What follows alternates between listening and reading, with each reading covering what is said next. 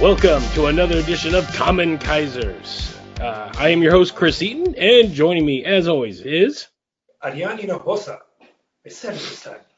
Yeah, there you go. Now, see, again, it's only episode 5. We're getting the groove. We're getting the groove. Boy, do we have a good one for you tonight, guys. That we do. Especially, we needed a palate cleanser after last week's batty, nutty, buddy, beautifully brilliant episode. I went back and saw the movie again to make sure that I saw with the same thing. That I'm pretty, because it felt the day after we recorded that, it felt like a fever dream of did that really? That really did happen. But that tells you how much. Did you watch the Cantonese version? No, hell no. I watched the American version. Okay. Hell no. So hopefully you guys listened to that last episode where we covered the seventh curse, because we went deep diving on that sumbitch. That movie was 80 minutes long, and we talked about it for 2 hours. Yes. Well, you talk about high class cinema, man. You have to deep dive. So yes. Today's episode, we are doing in honor of the upcoming release of Shin Kamen Rider in Japan, of which Ariane will be there when it comes out. I will be there. So maybe we might do just when he comes back, because we're pre-recording these while by the time you hear this, he will be in Japan. So by the time he comes back, maybe we'll have just a quickie, gentle, review if he gets time to go see it. So yeah, absolutely.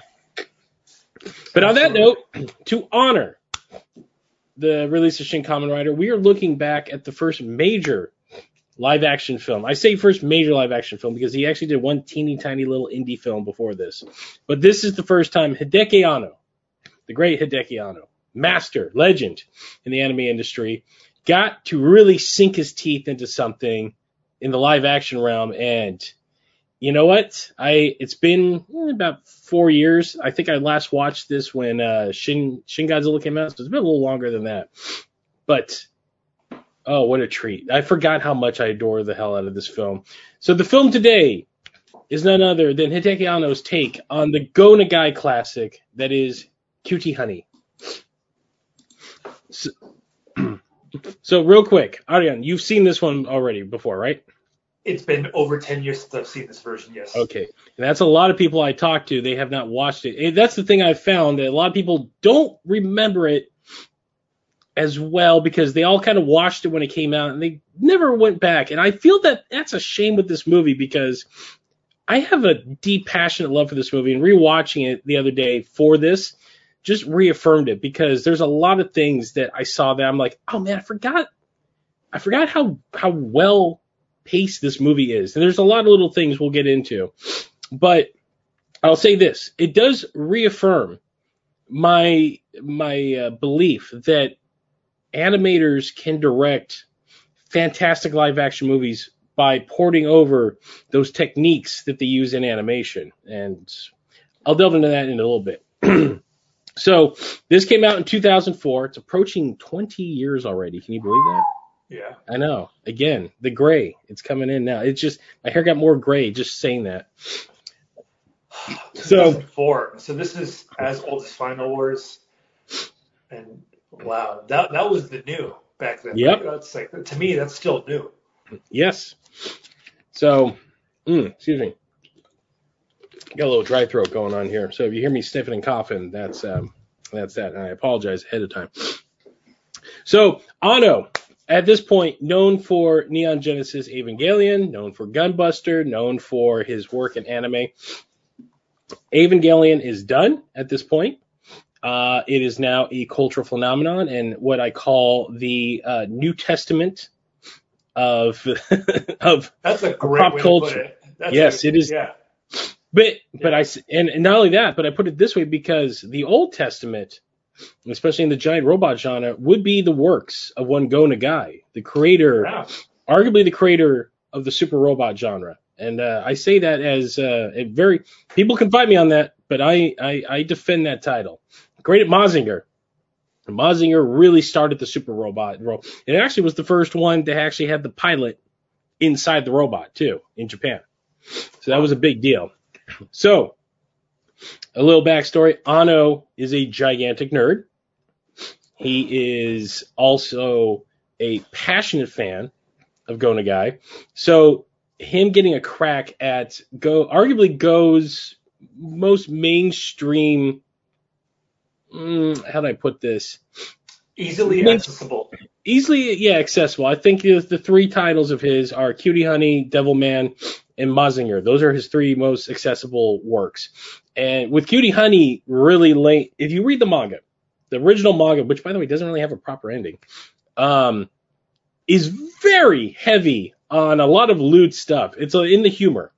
And other versions, like the cartoon versions, would admit some of that, and then the OVAs would come back and really get into it. So here he's found a happy medium, and not only that, but at the same time, it is a delightful love letter to arguably all things Sentai.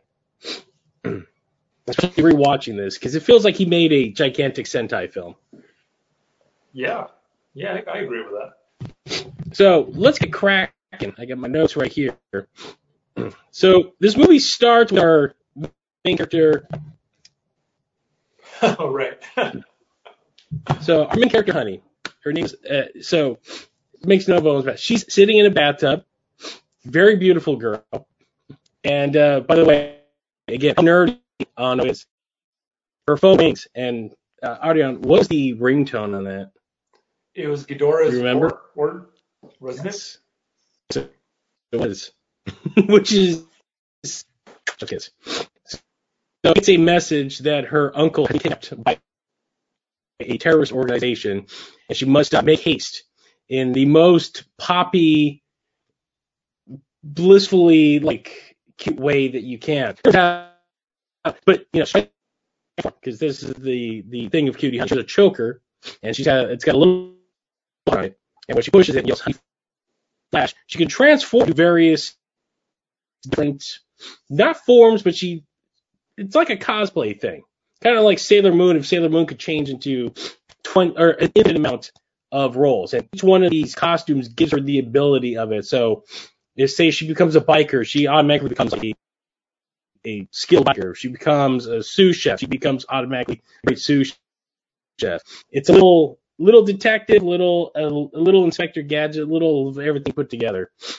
But can't transform, standing there in the buff, realizes she needs to eat. So we get this delightful cartoonish sequence of this adorable girl running through. And I don't, my girl, like a 20, the actress here is like 21 years old,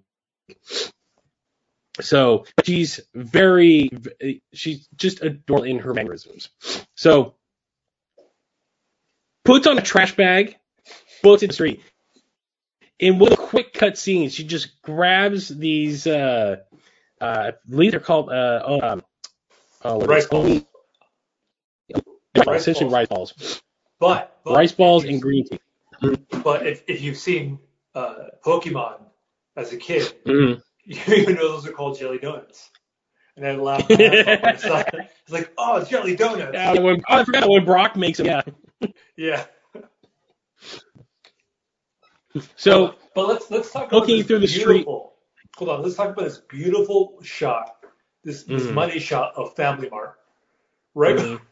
It's like, do you know if this thing was co-produced by Family Mart, or because there are so many shots of Family Mart product throughout this movie? Well, this was a major studio. This is a Warner Brothers Japan production, so I'm assuming there were some. Yes. So I'm assuming there was some, oh God, what am I bringing on? Product placement in there. Got it. So I don't doubt that they probably had some tie-ins as well when the movie came out. Right. So pounds green tea, eats these rice balls, and then tosses everything into the trash, like a good hero should. Tosses her trash bag. So now she's running her underwear down the street. This beautiful shot, the camera's following her. Everyone is like, as she's passing people, they lean in like, what the hell is going on? They're just seeing this young girl, or I kind of keep saying young. There's this young woman running through the street and in her underwear. of which then she hits her choker and yells honey flash. We see this beautiful flash. Smack cut to this little peninsula, this facility. There's about 500 cops. But this peninsula is very, very familiar for you Godzilla fans. This is the Aqua Line from Shin Godzilla, right where at the beginning of Shin Godzilla is the Aqua Line where there's an explosion. So you'll recognize that, but you'll also recognize some more faces later on. Mm-hmm. Well, which we're introduced to one of them.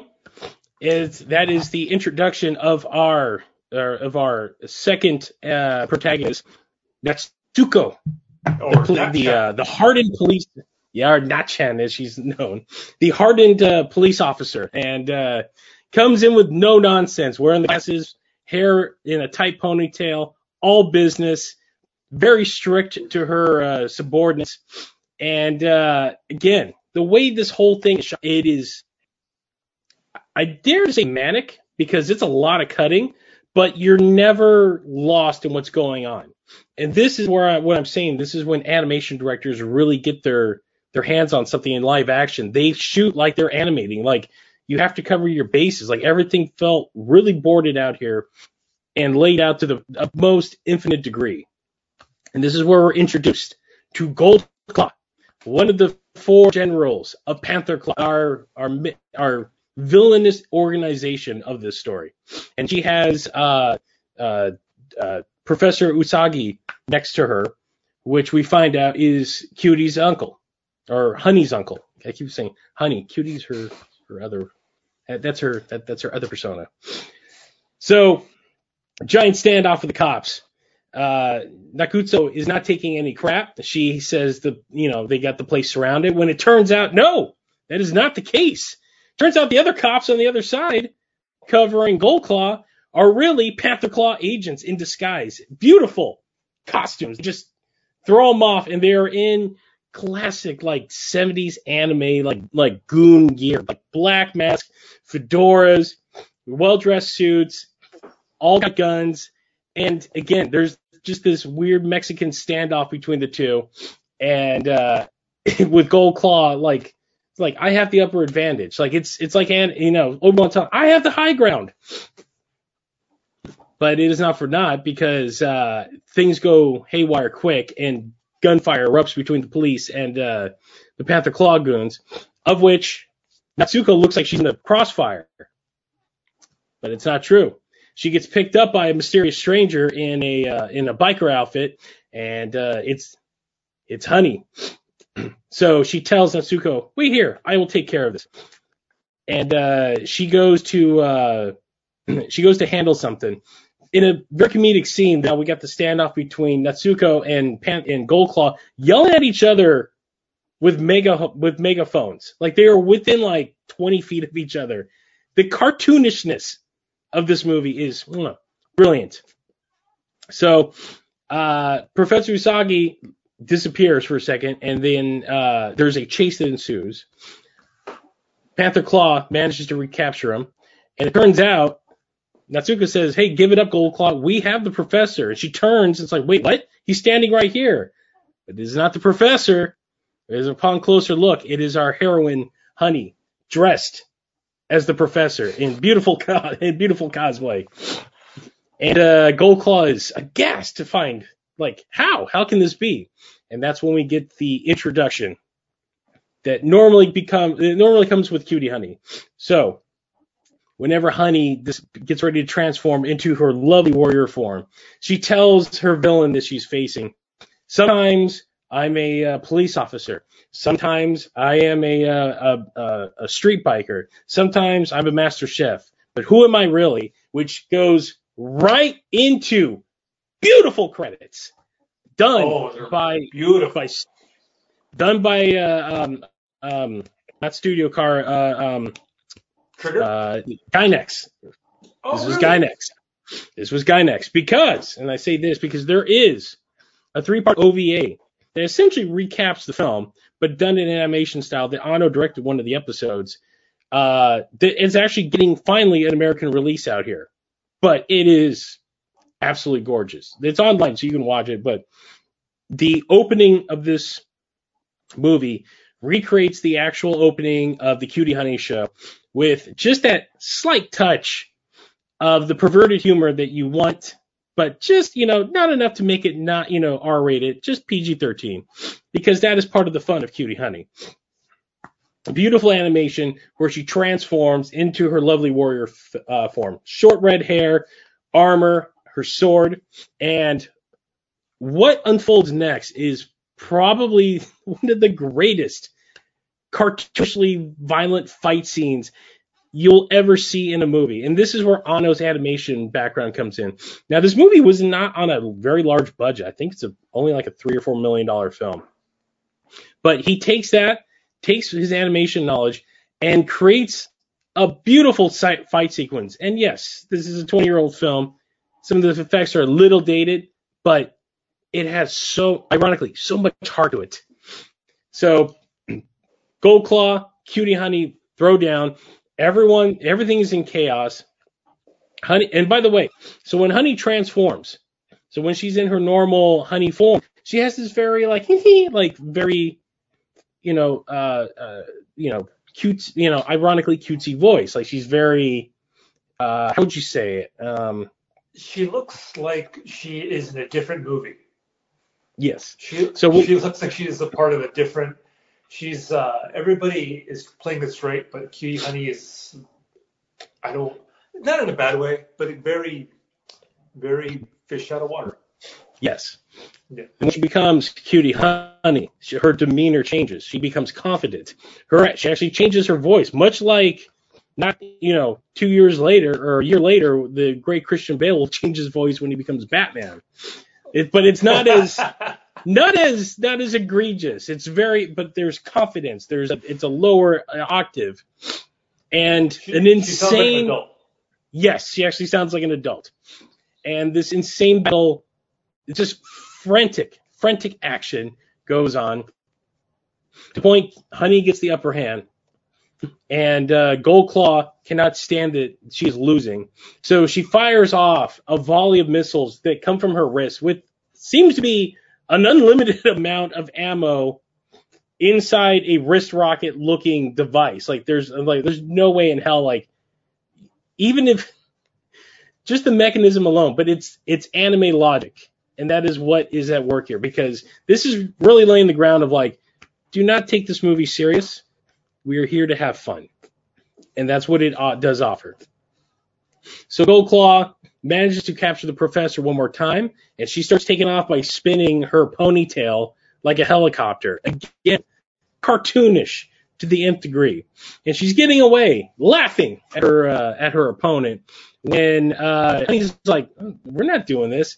Throws her honey boomerang, cuts off Gold Claw's ponytail. She falls in the ocean. They recapture the professor, and everyone is happy, except for our weathered police officer Natsuko. She's not having any of this. She's by the book. She does not care for vigilantism, so she arrests Honey, and that is when we are introduced to the third lead of our film, dashing reporter Shinji, who kind of comes in and he's like, hey, this is breaking a few laws. You can't just arrest people. And of course, Natsuko's like, well, you're under arrest now too for crossing over a police line. Sure. Shinji. So, how do you describe his look? His look is what a 70s Japanese detective movie would look like. Have you ever seen Tiger and Bunny? I've only seen bits. I've never watched the whole thing. He looks like the main character from Tiger and Bunny, from the head up. The what are they called? The newspaper boy, the hat, and the hair sticking out. He's got a black turtleneck. He's got a light blue. He looks very 70s. Again, very out of place for what 2004. Yes, just bright color. Again, this movie actually has a lot in common with the Wachowski brothers' Speed Racer. Just the aesthetic. Wow. Yeah, you see it, don't you? Yeah. Great So, movie. oh, fantastic. Oh, I love Speed Racer. Much as I love this movie. So, Shinji and Honey manage to get away, leaving Natsuko holding the pieces of this botched standoff.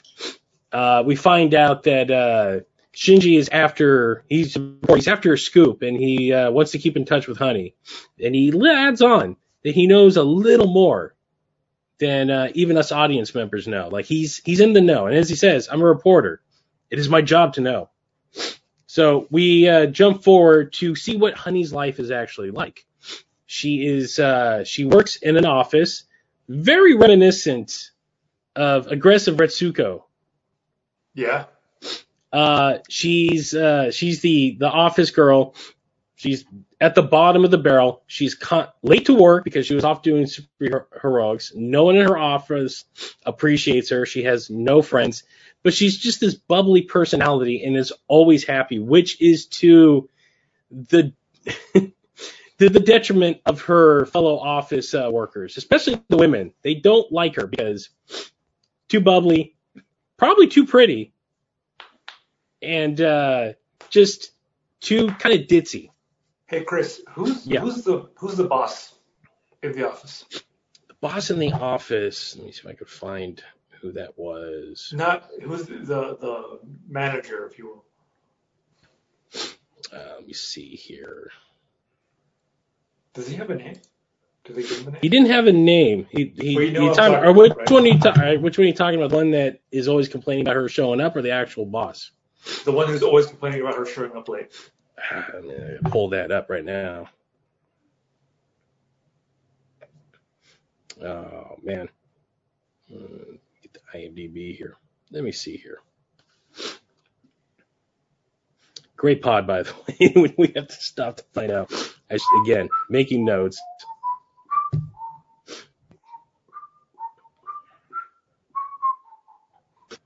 Who is that? What have you seen him in? Because I know you're bringing him up for a reason. He's the director of Tetsuo the Iron Man. Wait, that's not. No. That is, No way. wait, no. Pretty sure that is. Wait, are you sure? Let me see sure here.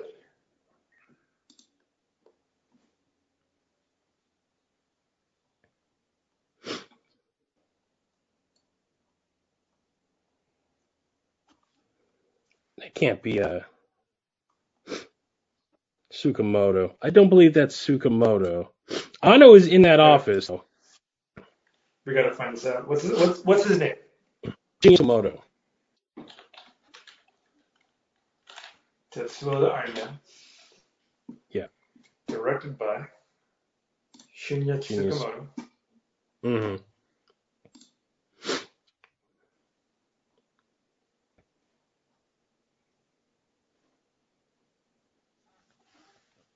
Oh, it's not. I don't think that's him.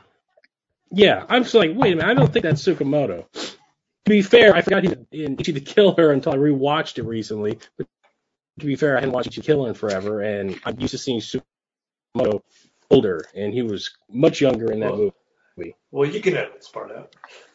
Yes, I can edit that part out. So Honey is left pretty much as the kicking mule in the office. Her only slight friend in there is the woman who takes care of who's the janitor. Encourages her to go make some friends, go out there, get yourself out there. And pretty much she's like, yeah, maybe I'll give it a try.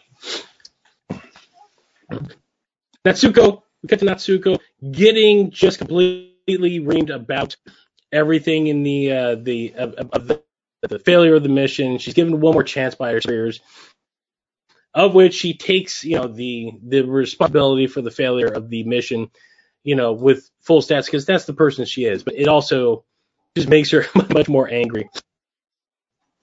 So we are now introduced to the terrorist organization that is Panther Claw.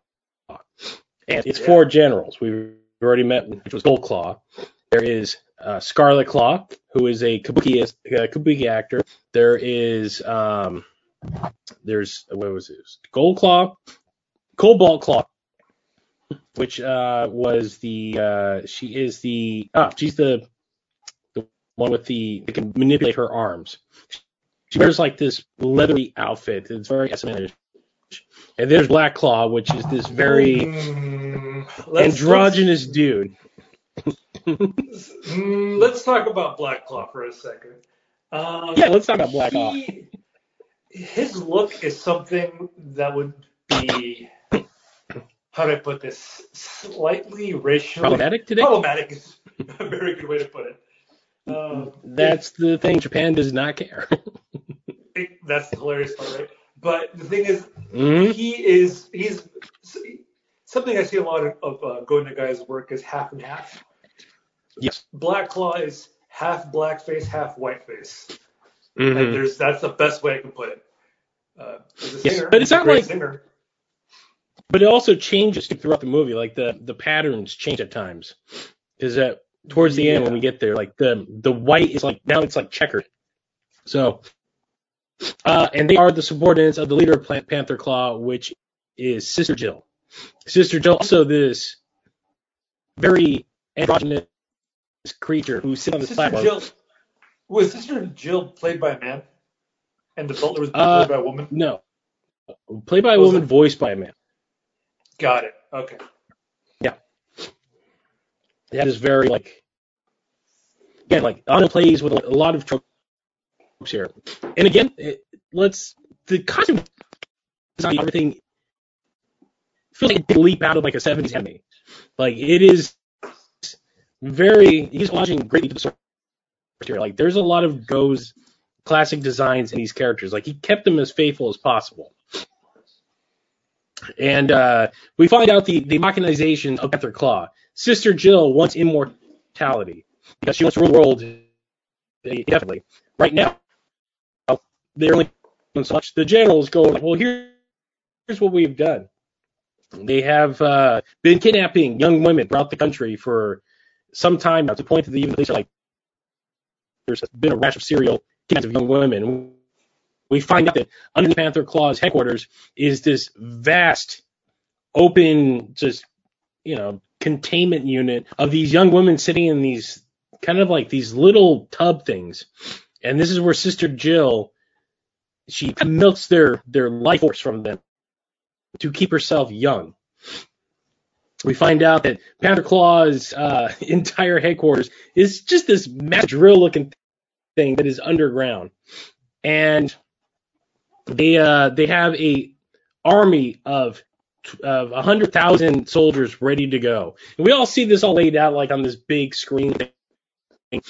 But the thing that Sister Jill really wants, the thing that she's after is this brand new eye system that is elusive. It's a technology that was created by a brilliant scientist that they inadvertently assassinated a year prior. And the professor that they were trying to capture was his apprentice and was continuing his work. And this system plays a big role as we move in. So now they're like, well, we got to go re-kidnap the professor, with Gold Claw begging for forgiveness for her failure in her mission. So smash cut to Honey back in the tub, relaxing, kind of wondering, because this is the first time she's introduced to Panther Claw. It feels like this is the first time that everyone is introduced to Panther Claw. They're making their self known to the world.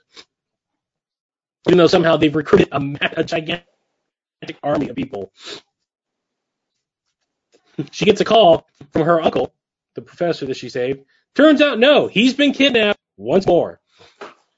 And now Honey must get to the bottom of it. So what does she do? She transforms and goes to the police station because she has no one else to help her. And when she is Honey, when she's just normal Honey, she's very aloof and unsure of herself. So thinks like, well, maybe I can go undercover in the police station and get some answers. Uh-oh.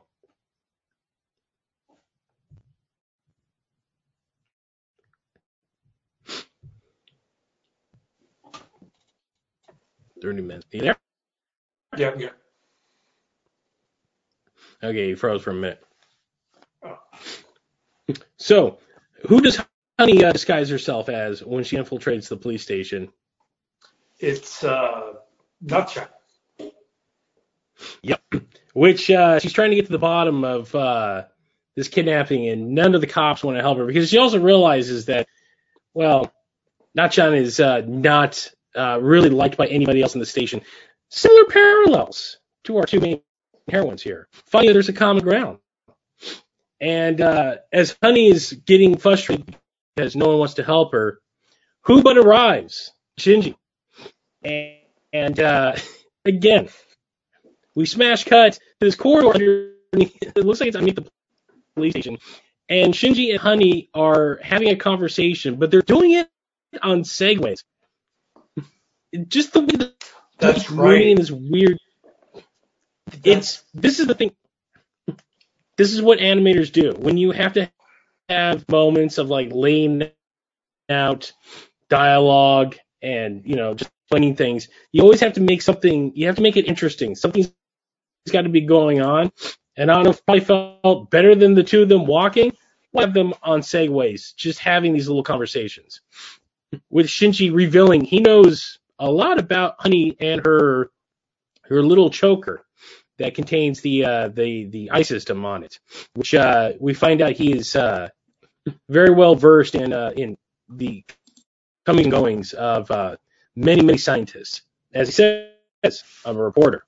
So he says he'll help Honey on one condition, and she thinks, oh, he's going to be perfect. No, just one thing, just one thing, and that's an exclusive interview because the reporter and him still needs to get the scoop. While these two are talking, out of nowhere, Nat-chan shows up on her bike, by the way, and stopped everything. Realizing that Shinji realizes, well, here, we have a situation on our hands. Maybe the three of us can work together, of which Honey's more than willing to, but Natsuko is not, because she goes by the book. So that leaves our heroes to part ways once again. Now Honey having to figure out what to do. But Natsuko's not letting this go. She wants to know what the connection between this Honey girl is and this magical warrior showed up. So she starts trailing her, which leads Honey back to the office. That once again, she's late. And Natsuko corners her, asking her a million questions, of which Honey is plays dumb, but not at the same time is also kind of naive. It's the person. Again, I gotta give full credit to this actress. I get it right here. Eriko Sato, who was a model when she got this role, actually does brilliant. She actually does capture the spirit of the actual character very well, because Honey's kind of at times ditzy, and at other times she's the smartest person in the room. And especially when she's changing between various outfits and characters, like she goes all in and playing like she feels like an actual anime girl leapt out of a screen and was being filmed by a real camera. Like if that makes any sense. Yeah. So while Natsuko is cornering her in her office, the other office employee, the other women in the office are having a discussion. We come on to the one office worker who does not like Honey at all, and she's being dumped by her boyfriend, which we find out is being set up because this is where the second general of the Panther Claw shows up, which is Cobalt Claw, and kidnaps this poor woman after she had been dumped by her boyfriend. Natsuko takes Honey to the bathroom so they can speak privately, which she's asking her 20 questions, like, who's that girl? How is she connected to you? How are you connected to Shinji? And it's, again, the way this is shot, they're in a stall. The camera moves from right on Natsuko, gun in Honey's face with like the anime like cross-eyed, like, the comedy is is thick and rich, but it's also very earnest. And it's a million miles. It's Anno's million-mile a minute dialogue. Because if you've ever watched Shin Godzilla, you know how fast everyone talks. Because he writes for anime and it translates. I don't think there's, well, there is, but for the most part, there's not a lot of like quiet moments in this movie. No. This movie is constantly moving. So while they're having a discussion, something crawls across the ceiling, and we see this almost Ring-esque like woman crawling on the ceiling, which they both look up very comedically, almost like a Scooby-Doo cartoon, and they are attacked by a woman who turns out is one of his coworkers. Now her face has got all of these weird markings on it. Her skin's all kind of floppy. Something's off. Not just the fact that she's crawling on the ceiling. So a chase ensues. Honey grabs Natsuko and drags her behind her at superhuman speed, while Natsuko is firing while she's being dragged at this woman who's attacking them from the ceiling. Again, pure comedy. They jump into an elevator and they think they got away, but it turns out, no. Cobalt Claw is right on them. Breaks in through the top of the elevator.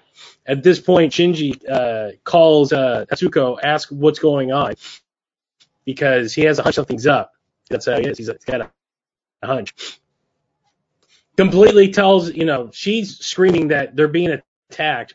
So Honey transforms into her lovely warrior form. Now Natsuko's like, wait, you and the girl, you and this warrior girl are one and the same.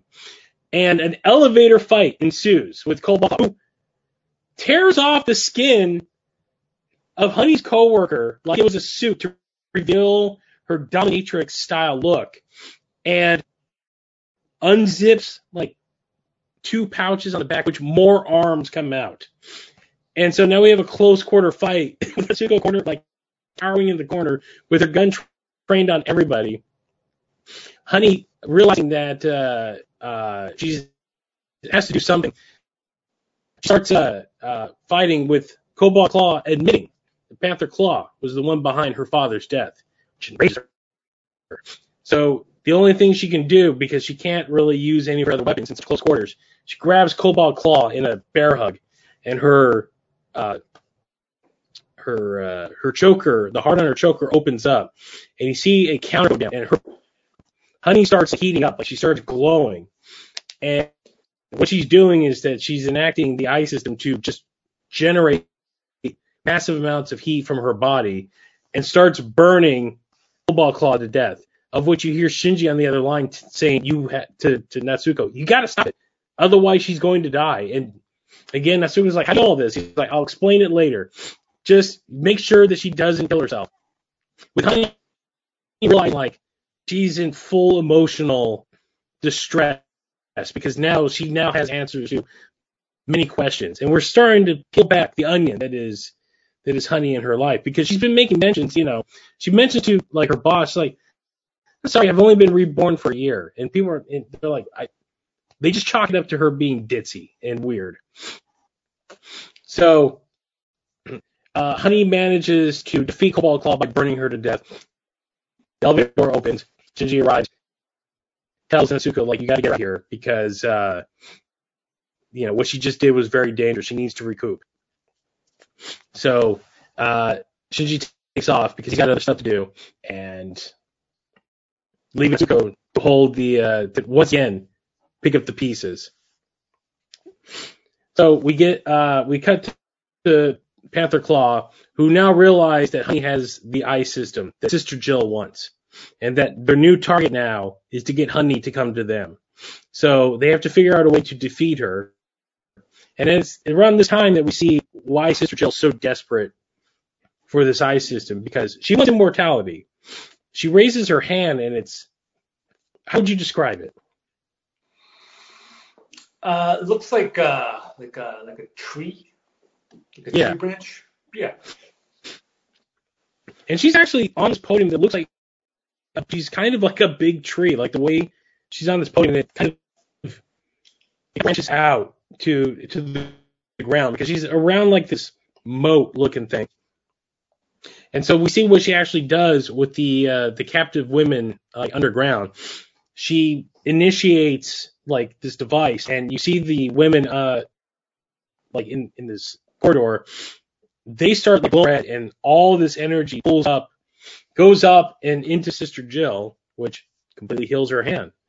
But she realizes she can't keep doing this because it's like Ra's al Ghul. Or wait, no, it's Ra's al Ghul, not Ra's al Ghul. Just say it proper. Otherwise, I'm gonna get crap from a lot of people. Ra's al Ghul.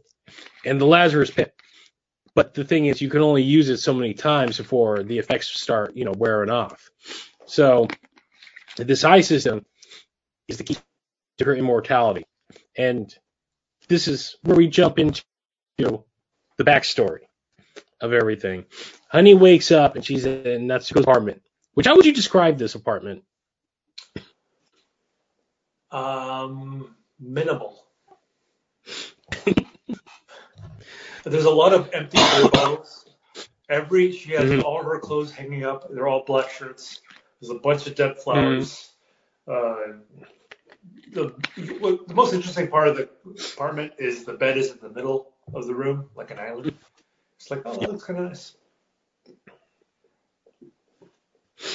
So Honey wakes up. She realizes Natsuko. Oh, you care? It's like, where am I? She's like, I'm in my apartment. And she's like, I can tell her, believe it, I did not want to bring you here.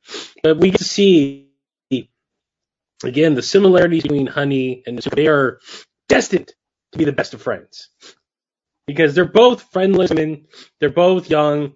And they both take what they do very seriously. But at the cost of, a social life, if you will. Especially with Natsuko, she's like Honey's around again. All played off as comedy. When she notices the dead flowers, she's like, oh, those are nice. Of which Natsuko's not having any. She's like, look, just cut it. And comedy. Tell me about that thing on your neck. And Honey goes, I don't talk about it. And what did she do? She pokes it. And begins to do What?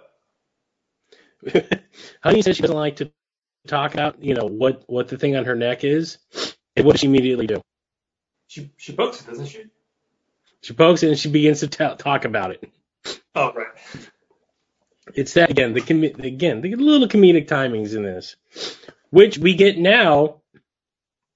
Our second we get a flashback, and it's all animated. Beautiful animation done by Studio Gainax. And we get the backstory of Honey. She explains that she was the daughter of Professor Katsuri. I believe it's Katsuri. And she was in a horrific accident a year ago. And Katsuri, distraught, sought to rebuild his daughter. And explains that he injected her nanomachines which is powered by the choker around her neck. That's what regulates it. Which Natsuko realizes, so you're an android. She's like, yeah, more or less. While she's like, Natsuko's pinching her cheeks, trying to are you really real?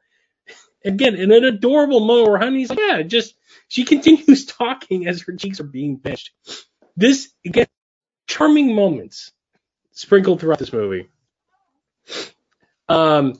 Which Natsuko now has to take all this in. She's like, all right, this is a lot, but now I understand why, Panther Claw's after everything. This, in a weird way, it all makes sense. So she lets Honey stay there, wakes up the next morning. Honey's in this big flowing white dress. The apartment is bright as hell. And magically, all of Natsuko's flowers have completely blossomed into these just gigantic dahlias and everything. And she's good. They bloom. Natsuko doesn't want any part of this because she's not down with it. So we smash cut to Natsuko back to the police station. She's bumbled again. She's been taken off of the case and assigned to the serial kidnapper case about the woman, which we now know is because of the clock. Distraught about this, Natsuko is like, all right, fine, whatever. Like, she turns in her gun, does the whole thing. It's like, I don't want any part of this anymore. Like, I'm leaving. Hangs it up. This is where we get a call from Shinji, who tells Honey, I need you to meet me at this location. And turns out, like, it's this very swanky looking hotel where he sits down with her and explains, like, yes, I know all about your father. I know all about your uncle. I know all about the I system because I'm a great reporter. I'm also working for someone who has vested interest in this technology as well. But he, being the good reporter that he is, he does not want it to fall into the wrong hands. Even though we find that, like, he's playing various sides, which we find out turns out to be the U.S. government, who are also interested in this. Yeah. Later on, but yeah. Yeah. Yes. So this is where we get the big moment of everyone coming together, where we have this this wonderful sequence of Natsuko being called there by Shinji as well, and they're all kind of realizing they're at an impasse. They need to figure out something to do. So what do they decide to do, Ariane? They sing karaoke and get drunk. In that order. Don't ask me. Don't ask me what they were singing. Don't ask me what. But what I took away from the scene is Cutie and what's her name? Anachan can drink. Anachan, yeah. They can drink. And yes. They can put away those drinks without a problem.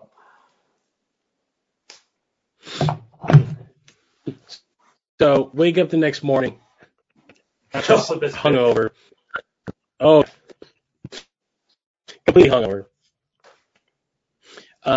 Honey's kind of like browsing around the room, and she opens a door, which she's like, wait, don't go there. And turns out he's really keeping an eye on Honey because he has this creepy, almost 7, from outside of 7, just wall to wall of her, various photographs of her in various poses and compromising positions, but also in her various different, her different personas, of which she's like, wow. And by the way, Honey is like not even like, hey, you're being weird. She's like, oh, you really, like, it's this innocence of her. She's like, oh, I guess you really do have an interest in me. Like, nuts. Where Natsuko's like, Shinji, you're such a pervert. And he's like, what do you want me to do? So Honey has to have she decides Natsuko doesn't want to really work with them. And Shinji's trying them all to come together. Doesn't really pan out. So Honey has to she's like, I'll do it on my own. Which we get this very extended sequence of Honey trying to figure out who she is. It's like 4.5 minutes long of her walking around town, and all it feels like is that Ano is like, I have a very beautiful woman, I have a lot of costumes to put her in, and this is what we're going to do. And it's just it's like almost like a model shoot of Honey walking around the hour in different outfits in different locations. It just, I dare to use the word masturbatory in the royal sense, not in the literal sense, because the scene goes on for a long time. It looks like It looks like Anna was like, oh, let's go to my favorite part of town. Oh, let's go to this eye in this one station that we've seen every tokusatsu show. All while she's wearing very colorful, very interesting. None of them really, like, one is a kimono, one of them is like out street, like she's gonna go running, and it's like, I don't really understand it's interesting. Yes, it's also probably one I would argue, because when I talk to people about this movie, here are the things they remember. They remember that, kinetic, frantic opening. That opening is just something out of a cartoon. But then when you ask them, like, well, how was the rest of the movie? They're like, oh, yeah, kind of slowed down, because now the movies say, like, is this going to be it the whole time? And no, but yes. at the same time, because the movie never really, like, the camera is constantly moving. Like the way Ano shoots sequence of people coming into rooms, talking to each other, like, it's always quick cutting. And when I say that, I don't mean it in like a bad, like, choppy way, like kind of like how the Bourne movies were just kind of chopped together to make it look. It all flows, and it flows like animation. Like you're never not like, I have no idea what's going on. Like at all times, I know what's going on, except for this scene right here. This sequence felt like you have to write a 5-page essay, and you only got about 3 pages worth of material. So you got to pad the essay. So you just start kind of rewriting certain paragraphs just in order to fill. And that's exactly, it felt like we need a 90-minute movie. We're clocking in at like 81 minutes, so we need something to pad that out. Let's just have this beautiful sequence of her walking around, looking dour but very pretty, in various outfits. Yeah. So the movie does kind of come to a standstill at this point. But once it comes out of it, then like it feels like it's like, I need to take a break. Let me catch my breath. All right, let's start running again. Now we're entering to the home stretch of Panther Claw's, big move. So Sister Jill needs Honey to come to them because now she wants to get the eye system from her. So they enact a plan to get them to come. So Honey goes back to Shinji's place, and it turns out Natsuko had been kidnapped, or at least they thought, by Panther Claw. And pretty much they are given, like, their phone, Shinji's phone, his TV, and his computer have all been hacked by Panther Claw. Sister Jill's personal assistant is very, how do I put this? How would you describe this dude? He's a butler, or she's a butler. I'm not 100%. Yes. Again, very androgynous. Very interesting hairstyle and very interesting. Mm-hmm. The butler's got like a Waluigi mustache going on. Yes. That's how you know he's evil. Very squirrely looking dude. Mm-hmm. He's got he's a very squirrely looking guy. Clearly, like, you look at him and like, I don't trust him at all. At all. Mm-hmm. But here we are. So now they have to go rescue Natsuko. So I'm getting something mixed up here. So they end up going to go rescue her. They end up getting her back. Yeah. No. Before they rescue her. Yeah. We Cutie Honey. First of all, they drill through Tokyo Tower. Okay. Yes. Okay. So this is where it all comes in. Yeah. Yeah. So yes. So Panther Claw's headquarters. They make their presence. They arise out of Tokyo. They arise from under Tokyo Tower, which Tokyo Tower managed to perfectly stay balanced on top of this gigantic, like 300-story monolith that just comes out of the ground, and it creates they create like a big bridge. So now Panther Claw has made themselves known. Sister Jill now enacts her generals. So they're down Cobalt Claw. Gold Claw offers to redeem herself by taking on Cutie Honey, which turns out Sister Jill was like, no, you already failed me once. And much like Mr. Burns with his trapdoor, sends Cobalt Claw down to some sort of dungeness basement, to which Scarlet Claw and Black Claw are like, well, that's what you get for being a failure. There is no failure in Panther Claw. So they go. Why am I getting this? I just watched this. So Cutie. So they get Natsuko back. There is but the fight is still on because now they have the professor. So Honey and Natsuko and Shinji all create a master plan to get into Panther Claw and into the headquarters and take them down, with getting the professor out of there too. So this is great little sequence between Natsuko and Honey where they've dressed up in these elaborate Asian cocktail dresses. With Honey wearing this like very, like very long red one. Natsuko's in a white like dress with her long pigtails, like her hair's down. Honey's hair is completely. It looks like a 3-year-old did her hair. So we get this moment of Natsuko fixing Honey's hair, and she's like, "Oh my god, you're really good at this." And Natsuko says, "I'm good at everything because I am disciplined." So again, get this moment of like getting deeper into Natsuko's personality. She realizes, that Honey realizes that she puts up this front because she does not want anybody to get in. Even the glasses that she wears are pretty much, they're not prescription. They don't really work. They're just there as like a cover, a persona, if you will. And Honey kind of tells her, it's like, you should embrace yourself, much as she's gone and found herself. Embrace yourself. You don't need to wear the glasses, even though you look cute with the glasses. So she was like, I will consider it. And thus we start the final chapter, or the final act of this film, which goes into full anime mode at this point. Honey arrives atop of this building where she's told to meet Panther Claw. She is a gigantic bridge is built from this tower to Panther Claw's tower, and she is greeted by the butler, who tells her to simply just, surrender, and maybe we'll let your uncle go.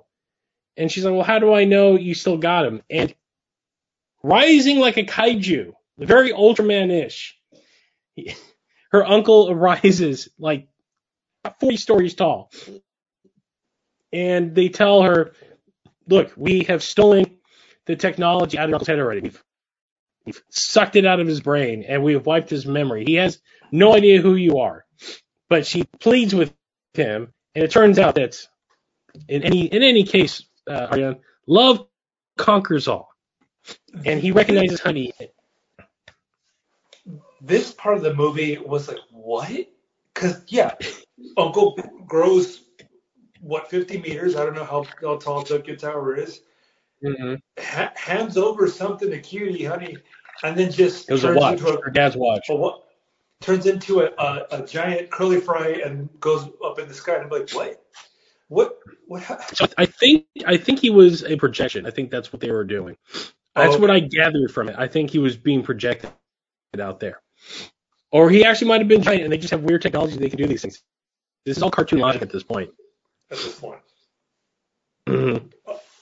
Then we get this. So really, So then,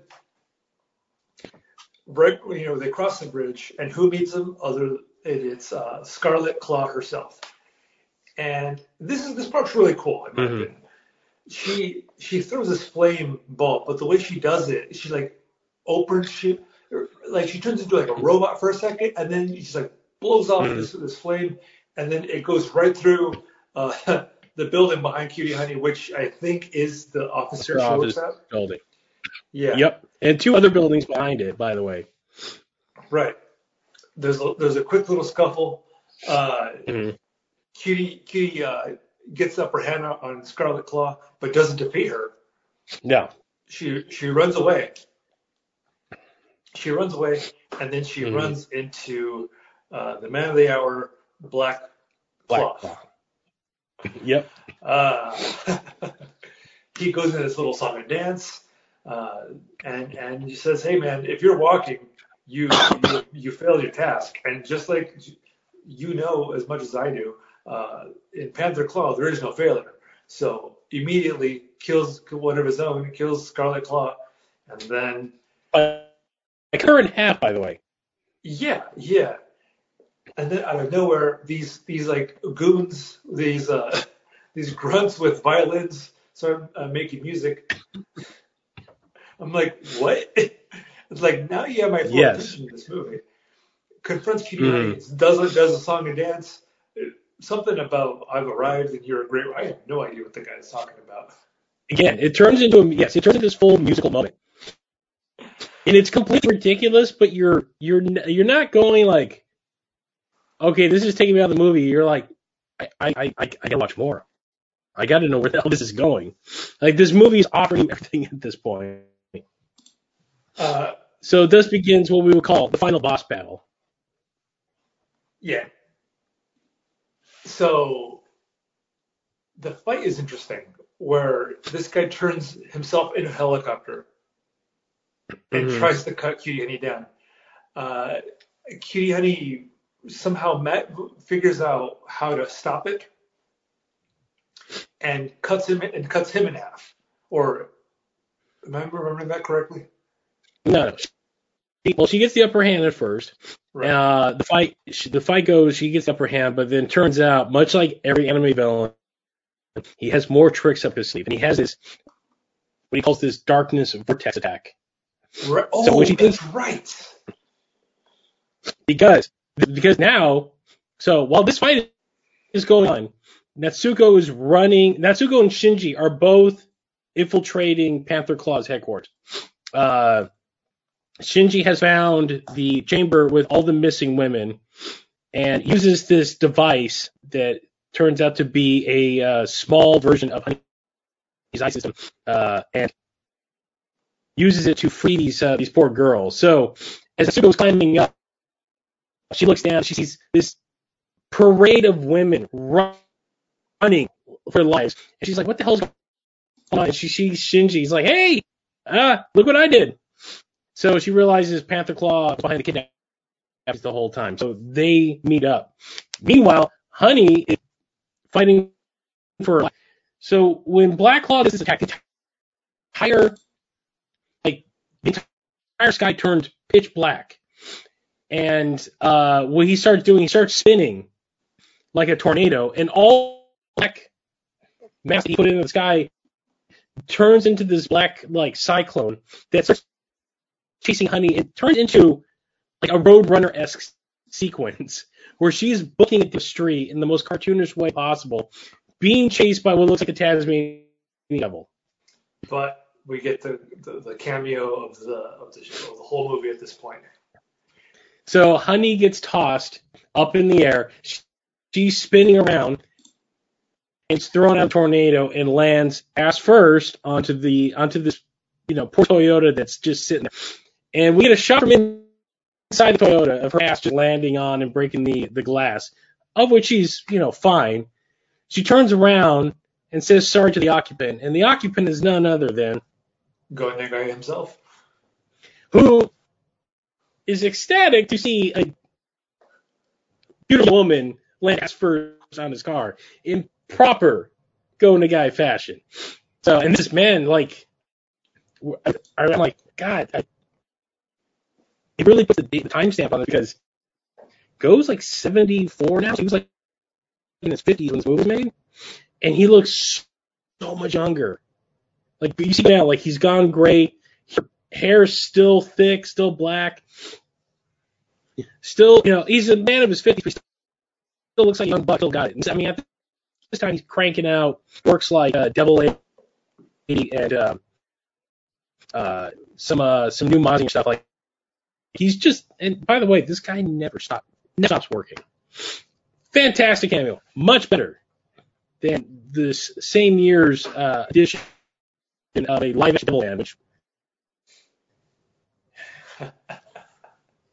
it's okay. That'll be for another time. So Honey and Black Claw take the fight back to the tower. Honey has now got her proverbial ass handed to her, and she's running out of energy. And so when you notice this, because her armor doesn't go away, but her hair reverts back to her normal Honey look. Like, it grows back. It's the long hair, and the little heart on her face disappears. So she's like at half power. Her Ultraman signal is blinking, realizing that she doesn't have much of a chance left.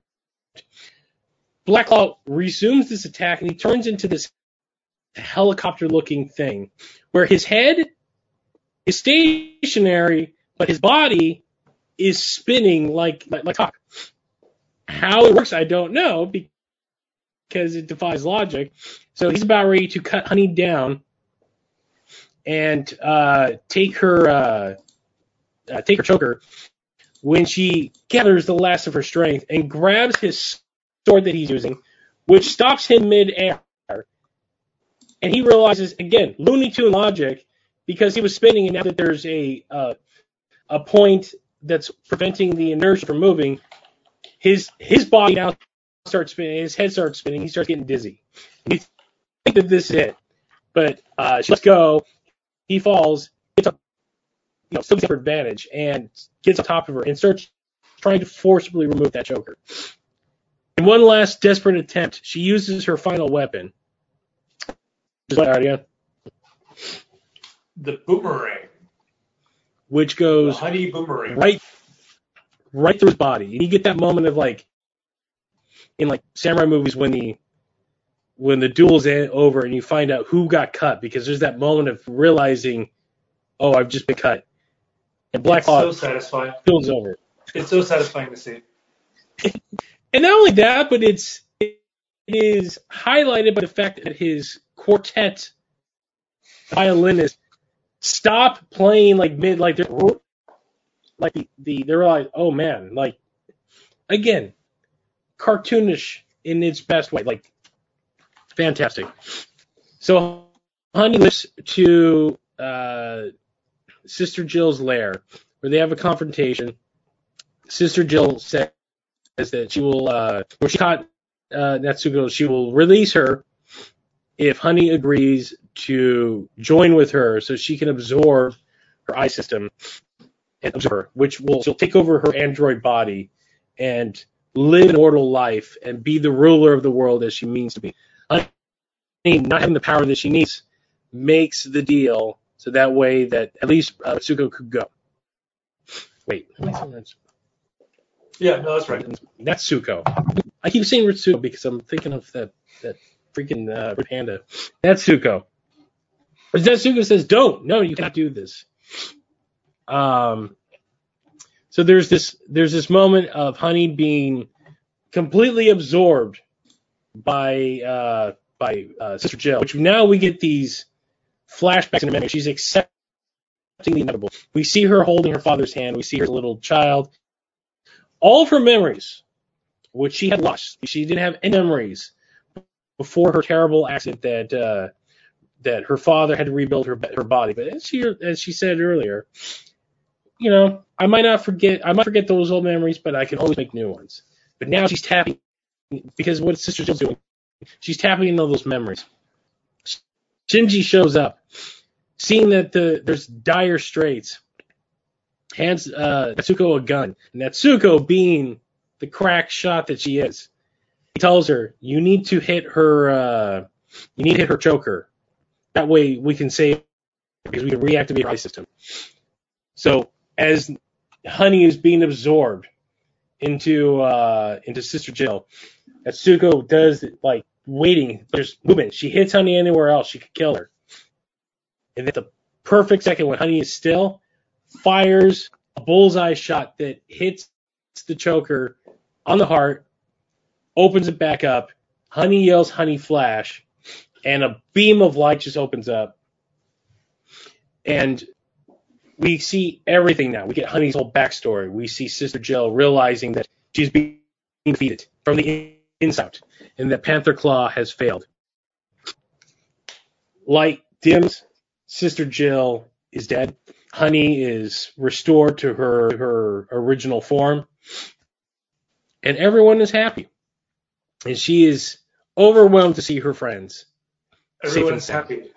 Everyone is happy. Except for one person. Our poor butler. Yeah. Yes.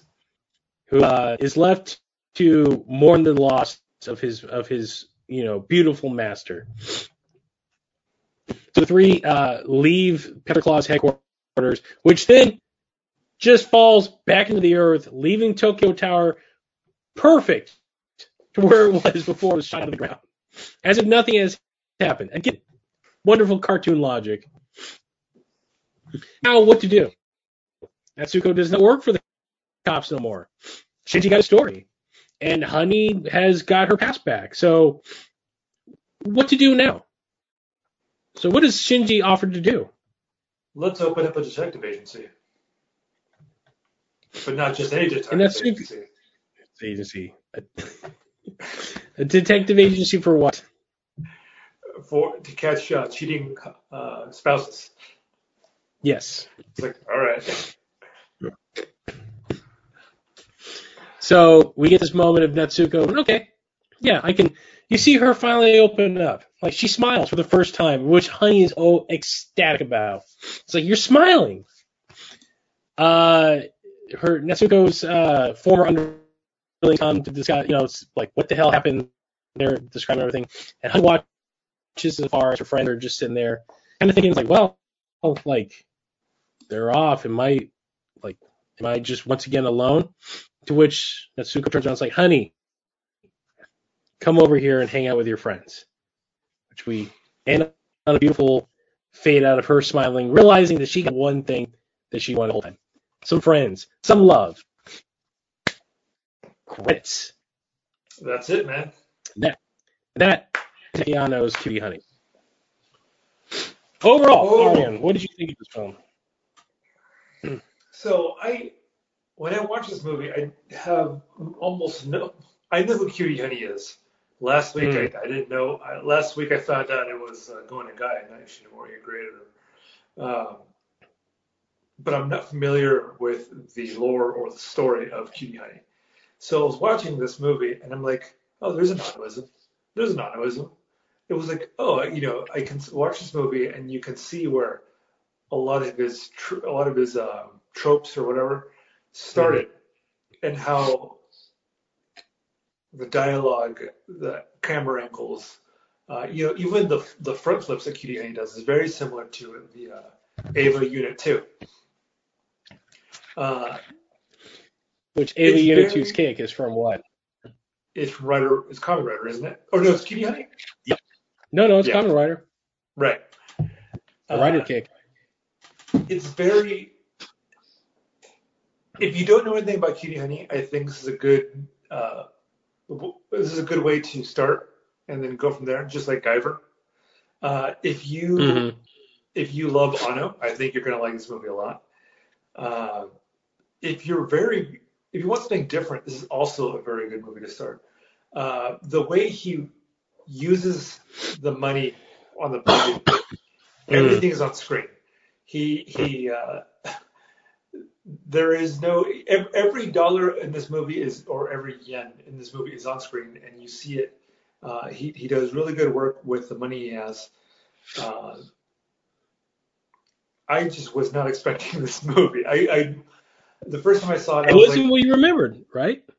It wasn't what I remember, because I was talking to you a little bit earlier. I'm like, I remember the opening being very different, and then you're telling me that the opening was actually toward the end. I'm like, whoa, like I've completely scrambled.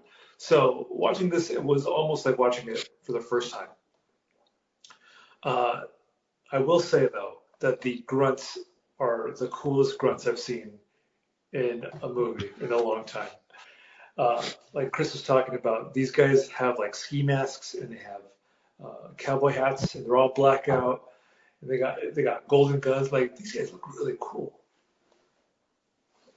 What did you think, Chris? The more I watch this movie, the more I love it. Yeah. When I watched it nearly 20 years ago, when I got my bootleg off of eBay, when you could do such things sometimes. Hell yeah. A very nicely made bootleg, but when I watched it, no HDTV at the time. Now I watch this on HDTV, and it is not glorious 16 by 8 widescreen. It's a 4.3, which I didn't realize it at the time, but it did not deter the quality of the film. When I first watched it, again, that opening sets the bar so high. I love Going to Guy's work. Devilman is amongst one of my favorite things he's ever made. I love Devilman to death, but I have such a soft spot for Cutie Honey because it's wildly different from Devilman, where Devilman's very serious, dark. This is the other side of Ano, because the other side of Going to Guy. Going to Guy did a lot of like comedy stuff before he really did Devilman, and this combines like a lot of the things he was doing at the time. Like he was asked by the publisher after, I believe, Cutie came after Devilman and Mazinger. Like, look, we want you to do what is essentially now the magical girl trope. There really wasn't much magic. The trope really wasn't quite there yet. Because Cutie Honey, I believe, 76, I want to say. So they're like, look, he's like, because he tells his tale in the, I got it right here, the Cutie Honey collection from Seven Seas. So this collects the entire original run, which again does not have a real ending. Like, it just ends. Like, she never fights Panther Claw in this series, and it is larger and far more perverted than the movie is. And that was one of the acts of Go. They're like, he's like, we want heroin, we want something for teenagers, and we want dirty comedy. He's like, all right, those are all things I can do. And action, a lot of action. I got you. So, and this is the thing, man, like, Go Nagai is a, like, here, and like, manga creators are almost of a different breed than their American writers and artist counterparts, because 9 times out of 10 they are both the writer and the artist. Now there are exceptions, like Fifth and North Star, their artist team. Attack on Titan is the same way. Go is the writer artist, and this man has conjured so much. Like, he's I think besides Ishimori, the two of them are responsible for 95% of culture in Japan. Like, much like, because we record today is the 90th anniversary of King Kong, and that movie inspired not one, not two, like 3 generations of filmmakers. Like, that movie is held in such high regard. And of like classic movies, it's one of the few that people still go back and watch. Like, you're hard pressed to find someone watch Citizen Kane, but they'll watch King Kong. And that movie laid the groundwork for pop culture today.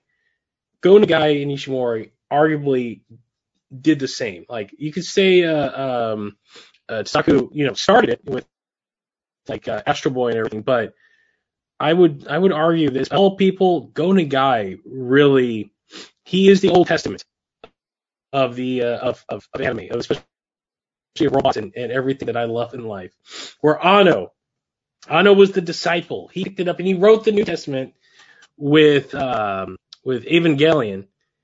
And this is the combining of two. This is what I say, game recognizes game. This is what this movie is. Because this is an absolute love letter to all things Go Nagai, and especially Honey. The main difference is the fact that while the pretty humor is there, it's widely taught. It's very PG-13, where many of the animes, especially the OVA that came out in the 90s, where you get a chance, watch New Cutie Honey, because it's actually a continuation from the original manga. Like, it picks up where it left off. Honey is fighting Panther Claw, and then she gets this adopted family. So much perversion in it. Her breasts are drawn as big as humanly possible, but she's also a very tall woman. Like, she's like, very Amazonian, and there's nothing but old school Dragon Ball style perverted humor time after time. Partial nudity here, a lot of no leads because you can't show boners on TV. A lot of that stuff. Here, not so much. This is much more family friendly, but it's still pain the essence, and which is I argue is the brilliance of Anno's take on this. On top of the fact that he also, much like, I would say this, it's like Guillermo del Toro taking Hellboy, and making it his own thing. Where if you read the comics and you watch Guillermo's movies, they are not one and the same with Hellboy. They're very things. But Guillermo's version is still just as much Hellboy, but all of Guillermo's, gothic love and stuff that's in there, and it fits the character. Where Anno took this and essentially essentially made a live-action Looney Tunes cartoon that is also a wonderful homage to like all the Sentai shows he grew up with, because all of those, again, working with the budget that he has, realizing, oh, I can't really do expensive effects, so let's have the villains blow up. Let's just have ridiculous, transformation sequences. Let's have the fight scenes completely come out of like Kamen Rider. Like all of that is there, and it makes this a beautiful smorgasbord movie. Every time I watch it, I love it more and more.